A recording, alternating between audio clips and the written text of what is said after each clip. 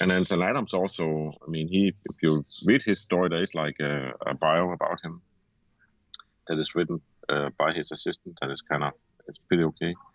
And you could say he started out very artistic because back when he started out, there was this whole thing that painting is the thing and photography is nothing. It doesn't really fit in. We don't need photography. We have painters.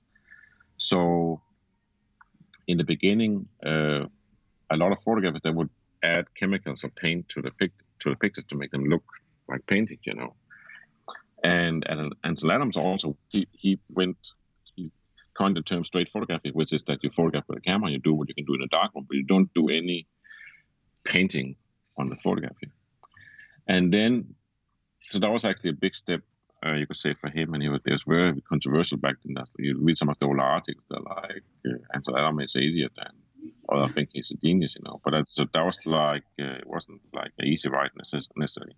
And then he went into trying to become a real artist and have galleries and agents represent him and have prints that he could sell really expensive. He would make packages of like 10 or 20 or 30 Ansel Adams photos in 20 or 50 limited boxes and sell them. And that was okay, but it's not really something you could make a great living on.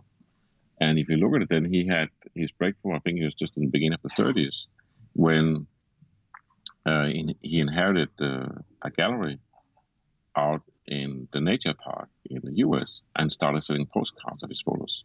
And he would also sell small prints, but and I figured that he made, I forgot it now, if he made more than $1 million a year, but that's the first time where he really started making money and really got his photos into distribution, his postcards. Not super cheap postcards, but still, like you said, there's a long way from having this idea that it's going to be like a Picasso or something. I'm going to sign it and it's going to be really valuable, and then you go sell postcards and that's your break. You know? So that's also hustling, you know, and then, yeah, he's been doing other things after that, you know. Thank you very much for listening to this episode. If you would like to listen to the full interview, you can find the link in the description. I would be also very grateful if you could give this podcast 5-star rating and a review. Thank you very much.